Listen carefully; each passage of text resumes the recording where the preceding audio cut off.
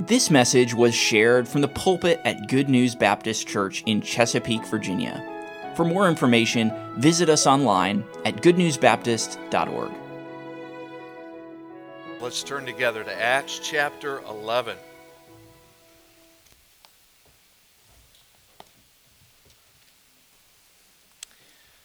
Again, I marvel at how God orchestrates these services. I'd like to attribute it to just great planning. We try hard, but you can't do what the Holy Spirit does. And God has used the music today, and I believe He'll use this text to challenge us as we get ready for missions conference. His timing is perfect, isn't it?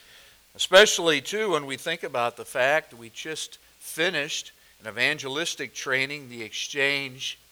And there are a lot of folks sitting in here this morning. You have been energized by the Lord and the gospel to take that good news to folks. Meet them, relationally love them, and love them to Jesus by giving them the truth about their condition and what Jesus can do about it. Jesus saves. The book of Acts doesn't tell us just the story of the church. Now, it's an exciting story. When you have in early chapters thousands being saved after a preaching time that's spontaneous, that's pretty exciting. What God is doing. But it also tells us how God, building His church, was using people, ordinary people, who were yielded to an extraordinary God. And what we see in the book of Acts, God wants to continue all through the church age.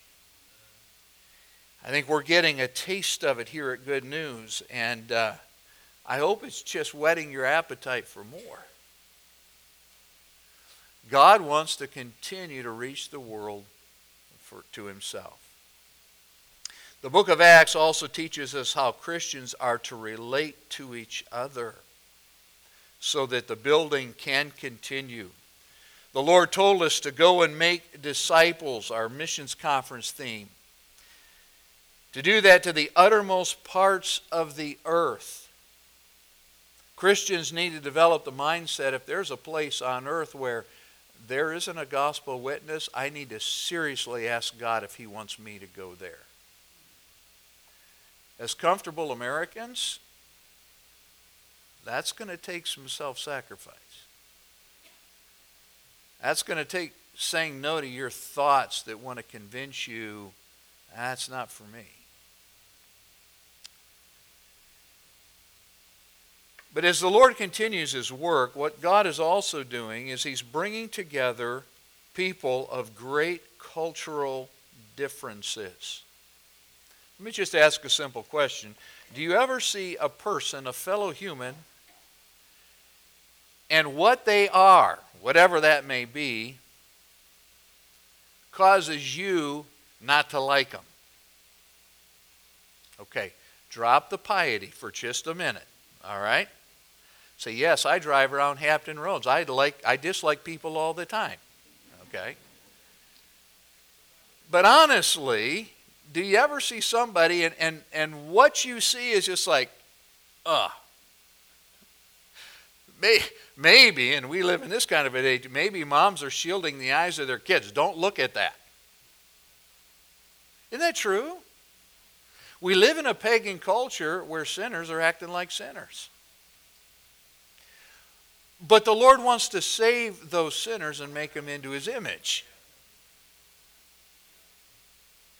And so, how does God bring all those cultures and all those differences into one place that He has redeemed, called His church? Paul in Ephesians 1 tells us what God is doing in the church for His glory. And in Ephesians 1:6 he says this, to the praise of the glory of His grace, wherein He hath made us accepted in the beloved. Now that word beloved speaks of Christ. All right? Through grace, God accepts. That doesn't mean that He tolerates us. It means He favors us in Christ. But do you know what that means? That means that that should make us accept each other. Wow. And the book of Acts helps us understand what that looks like. But with our cultures and our backgrounds, sometimes this is difficult, especially if our background also includes careful to please Christ Christianity. I want to just pause for a moment. We refer to conservative Christianity today, but that may not be biblical Christianity. What I think we ought to be focused on is careful to please Christ Christianity. Another word that you recognize is Christ-likeness Christianity. But that's different than conservative Christianity, because some of us were raised at a time when these were the norms, and these norms we started to look at, well, that's what a Christian is. And if somebody said, well, prove that from the Bible, you'd have a hard time doing it. We need to be Christ-like, not just conservative or fit into some societal church whatever, okay? You do realize that time changes things. God ought to be growing our perspective. He ought to be growing our convictions. What the Bible teaches doesn't change, but we always need to make sure that what the Bible says is the way we look at life and how we look at others. Now, from our text, we need to see what matters to our Savior. Accepting as equals other Christians who have placed their faith in Him and who desire to please Him in all things, regardless of their background or culture. Now, please don't run ahead of me and think, well, Pastor is saying we need to move the line of what godliness looks like, what Christ-likeness is. I'm not suggesting that. I'm just saying make sure wherever you draw that line, you can support it from Scripture. Now, the key to seeing other believers is seeing them as Jesus sees them. That's the key. How does our Savior view them? I've entitled the message today, Accepted in Christ. Accepted in Christ. Our study in the book of Acts brings us from chapter 10, where a Roman army officer and his family are gloriously saved, to chapter 11, where some Jewish Christians in Jerusalem are asking this, Peter, what were you even doing in that guy's house where you probably ate Gentile food? That's really what this boils down to. Peter, what were you doing? Now look at chapter 11, verse 1. And the apostles and brethren that were in Judea heard that the Gentiles had also received the word of God. And they had a praise meeting and shared testimonies about how wonderful that was. Oh, wait a minute. That's not what it says. Verse 2, and when Peter was come up to Jerusalem, we don't know how long he was in Caesarea, but they stayed a period of time. They ministered, probably others were saved.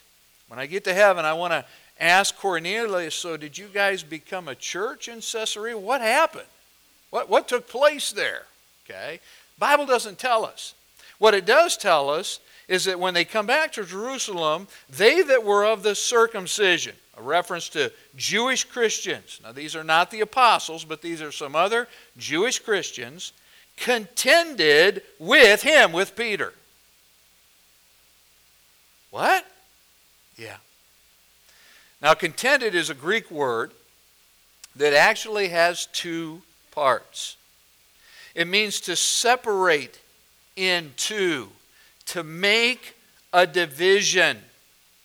Okay, the last part of the word, krinos, means to divide. Di means to divide in two. That's the word. So it's the same word. If you look down at verse 12, you're in chapter 11, look down at verse 12, and the Spirit bade me go with them. And notice the next two words, nothing doubting. That's the same Greek word. Translated, nothing doubting. In other words, they didn't debate, should we go to Cornelius' house? Should we go to their side? Those people are different. They didn't debate that.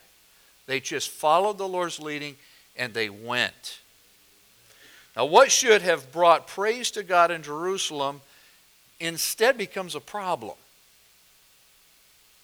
By the way, anytime there's division, disunity in the church, somebody is not thinking Bible. Scripture says, great peace have they that love thy law, and nothing shall offend them. Right? We are united based on what God says in His Word. And so let's look at the problem. Verse 3, here's what they were saying. Thou wentest unto men uncircumcised, and didst eat with them. Now there is a problem here, but the problem wasn't with Peter. So let's take a moment just to evaluate the problem. The problem was with their thinking. First of all, remember, Jesus told His disciples to go to Jerusalem, Judea, Samaria, and the uttermost part of the earth. Acts 1:8. Now, do you think that when you go to the uttermost part of the earth, people are going to be different? They sure are. Do you think they're going to look at life like you do?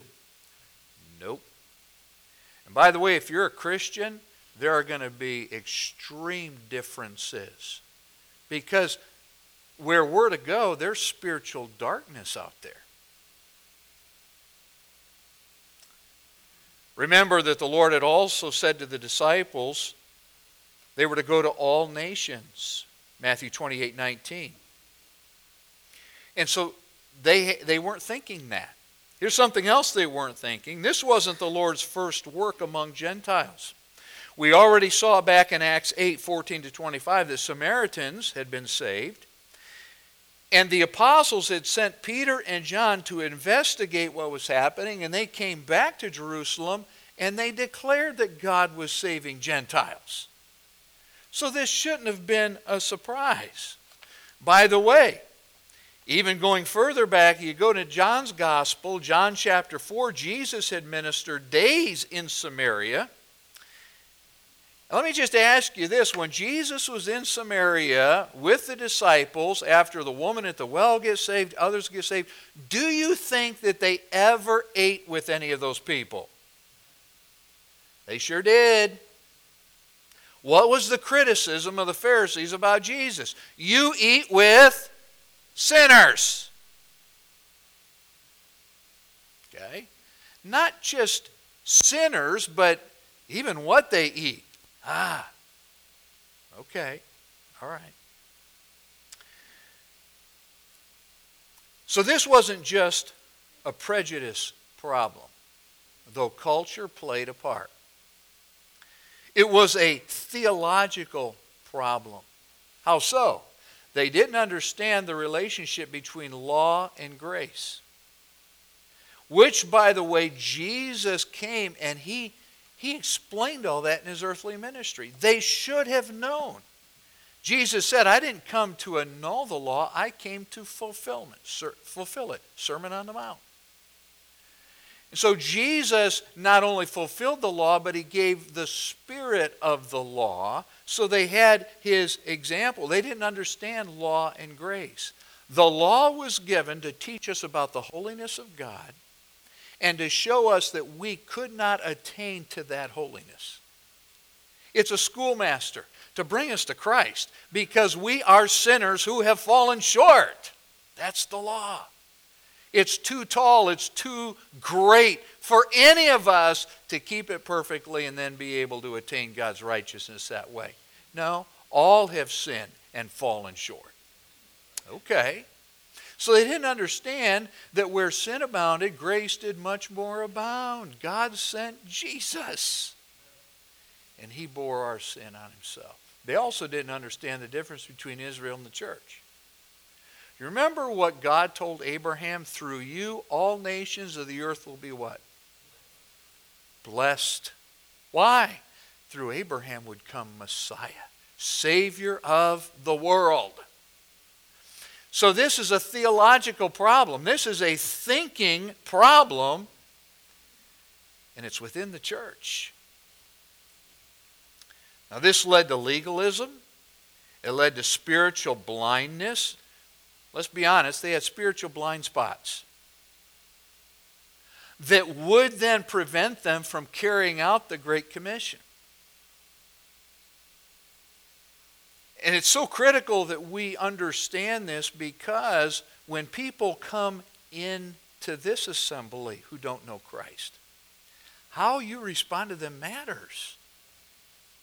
When you're out there and you see someone who maybe is bound by sin, they just don't seem right, they're probably addicted to something. How you respond to them matters. They need to see Jesus. They don't need to see your opinion of them.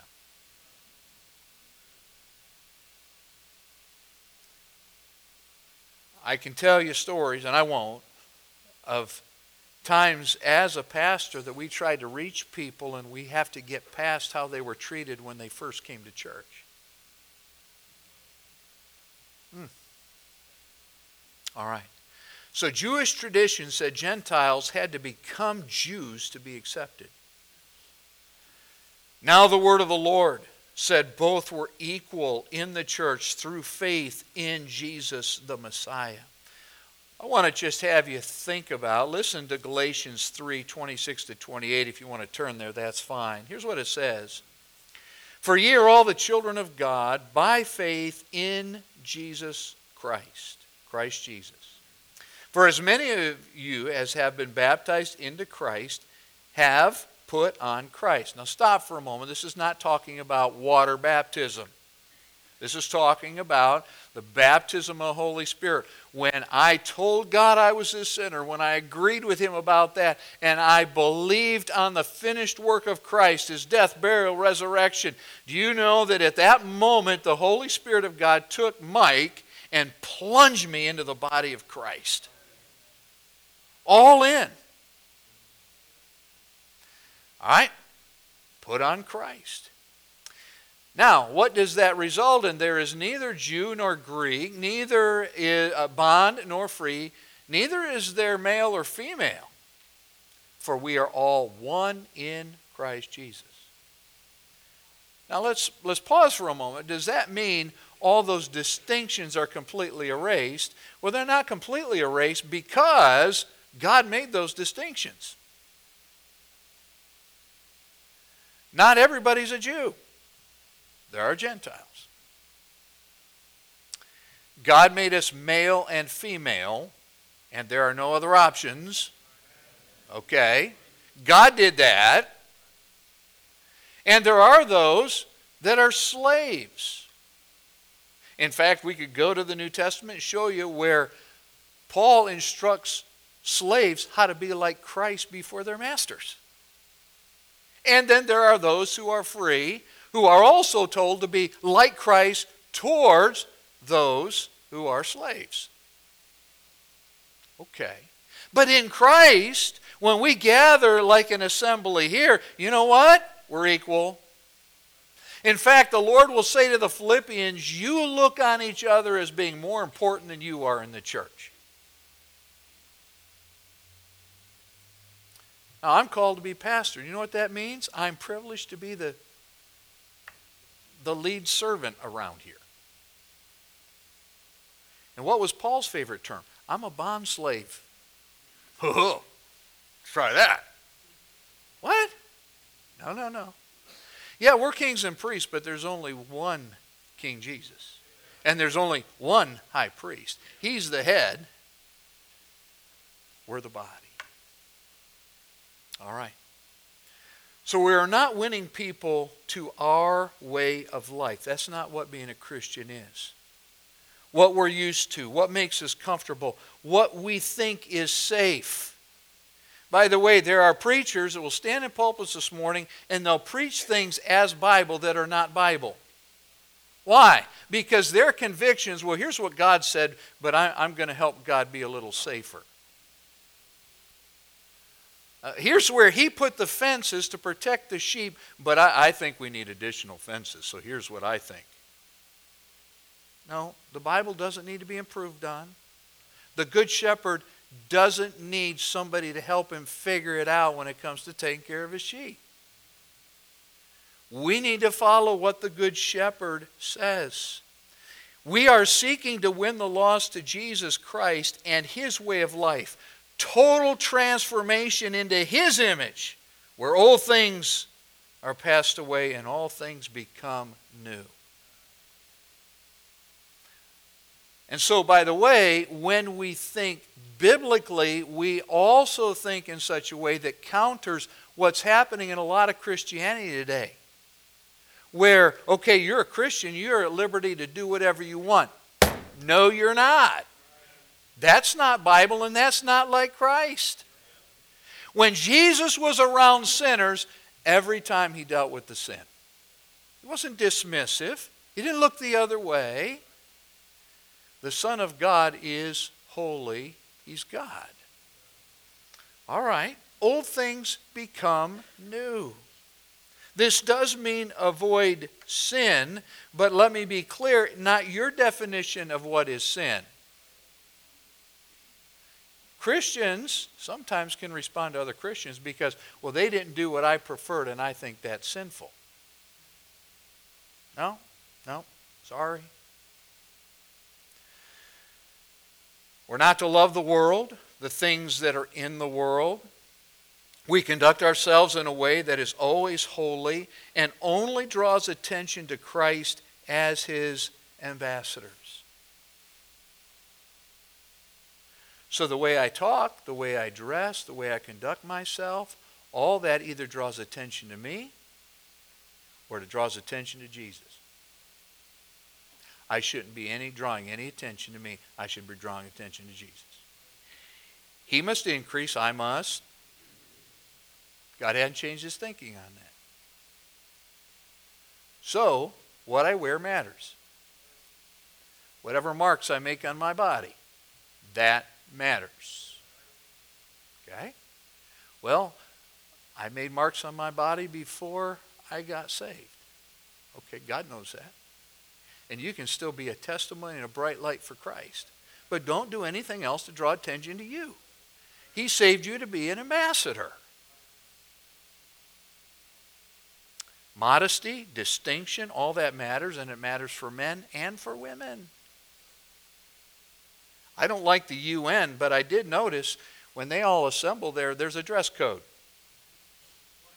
Why? Because they all represent their nations. They don't represent themselves. There are senators in Washington that need to figure that out, but anyway. So we demonstrate before the world in love that the Christ nature is different in every way from the old nature as we share the gospel with them. I've got news for you, and this is I want to interview Cornelius when I get to heaven. Do you think Cornelius and his household, they were already different? They were already trying to follow God. Do you think that after they got saved, they went back to their pagan ways in Caesarea? Not at all. Not at all. In fact, that was the complaint across the Roman Empire when people were getting saved. They were abandoning the old gods and they were abandoning the old ways to please Christ. Now watch as Peter addresses the problem in verse 4. But Peter rehearsed the matter from the beginning and expounded it by order unto them, saying, all right, this is the account by account of what happened. Peter emphasizes two factors. First, this was God's doing, verses 5 to 16. Second, we must not resist God. Seems simple, right? So look at verse 5. I was in the city of Joppa praying, and in a trance I saw a vision. A certain vessel descended as it had been a great sheet, let down from heaven by four corners, and it came even unto me. And Peter's going to share what we looked at in detail back in chapter 10, but we need to read the text here. Upon the which, when I had fastened mine eyes, I considered and saw four-footed beasts of the earth, and wild beasts, and creeping things, and fowls of the air. And I heard a voice saying unto me, Arise, Peter, slay and eat. But I said, Not so, Lord. Now just pause for a moment, will you? Dramatic pause. Shh. Peter is talking to Christians, Jewish Christians, who are giving him a hard time about the same thing he just had a dream about. What Peter is really saying here is, my response was just like yours. Not so, Lord. Ouch. For nothing common or unclean hath at any time entered my mouth. See, Peter's boasting to the Lord, hey, this is who I am. You should like it. But the voice answered me again from heaven, What God hath cleansed, that call not thou common. Again, I want to pause. Obviously, this is a reference to things that Jewish people weren't supposed to eat according to the law. I want to be faithful to the Scripture, but you know what? When we get past the meat, we can apply this to men. What God hath cleansed, don't call that common. Don't view others that way. And this was done 3 times. And all were drawn up again into heaven. And behold, immediately there were 3 men already come unto the house where I was, sent from Caesarea unto me. And the Spirit bade me go with them, nothing doubting. Moreover, these 6 brethren accompanied me. And what we understand is these witnesses had come with Peter back to Jerusalem. So they're standing there probably nodding their heads. That's exactly what happened. And we entered into the man's house. And he showed us how he had seen an angel in his house, which stood and said unto him, Send men to Joppa and call for Simon, whose surname is Peter, who shall tell thee, and I think I asked you to underline this before in your Bible, words, thou and all thy house shall, whereby thou and all thy house shall be what? Saved. Faith comes by hearing the Word of God. Verse 15. And as I began to speak, the Holy Ghost fell on them as on us at the beginning, a reference to Pentecost. Then remembered I the word of the Lord, how that he said, John indeed baptized with water, but ye shall be baptized with the Holy Ghost. By the way, verse 16 confirms what I said earlier. This isn't talking about water baptism. This is Holy Spirit baptism, not a second event that happens after salvation. At salvation, the Holy Spirit places us into the body of Christ. That's the baptism of the Holy Spirit. Peter's on solid ground here. Why? Well, the Lord had told him to go to Cornelius. The words of the gospel were shared that brought salvation. The Holy Spirit entered into them at the same time baptizing them, immersing them into the body of Christ. This was undeniably God's work. And by the way, again, verse 12, there were 6 other Christians who were there who witnessed all of it.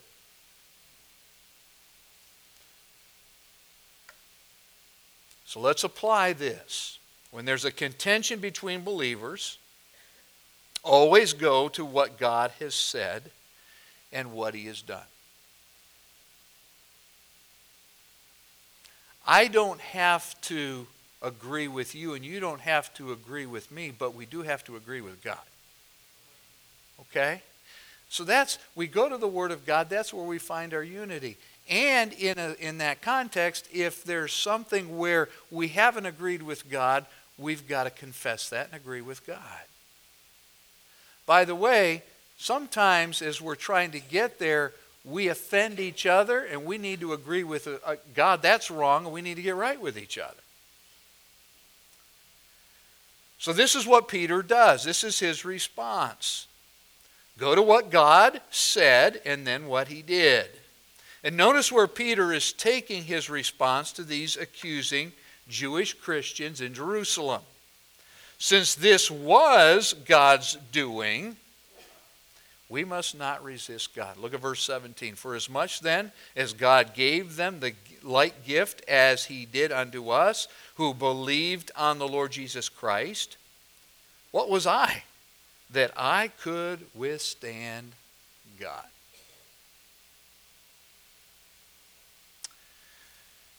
Now, when you look at or think on another Christian, ask these questions. Okay? In fact, I'd encourage you to jot them down. Ask these questions. How does God see them? How does he see them? And I think this will be a help to you. I want to be practical. What should I say to God about how he sees them? Again, what should I say to God about how he sees them? This will help bring your mind into agreement with him. Lord, I just heard this person's testimony. They seem to be from a difficult background. But Lord, they've placed their faith in you. What should I say to you about them? Thanks for saving them. And thank you that you don't see us for where we're at. You see us for where you can take us. What you can make us. And by the way, as you're talking to God about how he sees them, you're praying for them. And maybe you do see something in their life that needs to be brought into harmony with what God says that they should be. I'm not saying that we should always smile and be dismissive, just be nice. No. Be kind, be gentle, but then be honest. Doesn't the scripture tell us speak the truth but do it in love? I've had Christians tell me things where my life was out of line. And I needed to be like Christ. Is that loving? Sure is. I didn't get many amens on that, all right? That's loving. Faithful are the wounds of a friend. Does the truth always tickle and make me feel fuzzy? No. But it's always good. And the truth always sets us free. Free from ourselves, free from sin. And then finally, ask yourself this question: what would God have me say to them about how he sees them? What would God have me to say to them about how he sees them? I have had to, with compassion, say, I see that in your life. How does that please Christ? Can we at least talk about that? How does that please Christ? Or, and Paul said this, all things are lawful. In other words, he's saying things that Scripture doesn't condemn, those things are lawful. But then he says this, as believers who are concerned about pleasing Christ, I even go a step further. All things are lawful, but not all things are expedient. Not everything helps me be a better Christian. Right? Hebrews 12, lay aside every weight and the sins. So there are weights. And it's okay to say to another believer, hey, how does that help you be a better Christian? Fair question, because the Bible asks that.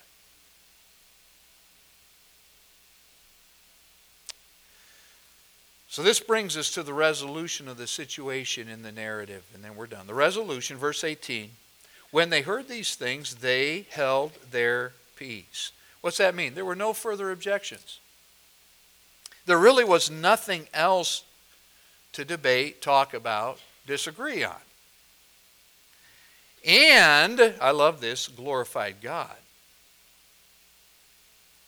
The chief goal in any conflict is God's glory. The chief goal in the church Whatever we do, do all to the glory of God.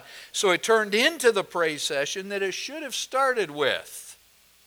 And what did they say? Then hath God also to the Gentiles granted repentance unto life. Now, just again, let's do a sidebar together here, okay? Who is the human author of the book of Acts? Help me. Luke. What was Luke's background? Jew or Gentile? He's a Greek doctor. As I was studying this, I thought, man, this must have just thrilled him. He must have relished being able to write chapters 10 and 11, which encouraged his own faith as a Gentile believer. He's no different than these apostles. He's no different than these Jews up in Jerusalem. He's a Christian too. Wow. Now, I wish I could say that this problem in the Jerusalem church was over. I wish I could say this would never be a problem in that church again, or that this would not be a problem in our church again. This text needs to constantly remind us to be careful how we respond to other Christians. We need to continue to walk in the Spirit and respond correctly to brothers and sisters in Christ, especially the new ones. I literally have had people who attended churches that I pastored that got offended by a new Christian who wasn't like them, and they left the church. I think, you know what? God graciously gave you 30 years to become what you are. And you're critical of them. They've been saved 30 days. What is that? Pride. It's not spiritual. In the book of Acts, Paul would have to defend himself about this same matter. In Acts 14, we'll get there, Paul is going to have to stand in front of these same people, some of them, and defend what he was doing. Paul would have to confront Peter, Galatians 2:11, for treating Jews and Gentiles in the church differently. The same Peter who in Acts chapter 11 is saying these things. What's that tell me? Here's what that tells me. Mike, you're susceptible to this temptation anytime. Walk with God. If this was a struggle for apostles, oh my, I've got to walk with God so that I see clearly. Let's conclude. Generally, I dislike what is said on church signs. Now, not our church sign. That's perfect. Okay, but I'm talking about church signs. You've seen it. They often are silly. They diminish the light that Christians should be for the Lord, right? I've seen all kinds of things. In fact, we've been driving and my kids will say, Dad, did you see that? Yeah, I saw it. I'm trying to forget it. Okay. But I did see a church sign recently that was great. I think I saw it on Facebook. Here's what it said. You know what God left out of the Bible? Your opinion.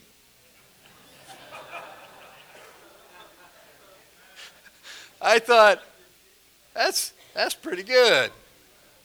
Now, we're laughing, but let me tell you, I disagree with that. God put in the Bible all kinds of man's opinions that he disagrees with. And this whole message has been about some of those opinions. He disagrees. And what he's trying to help us see is,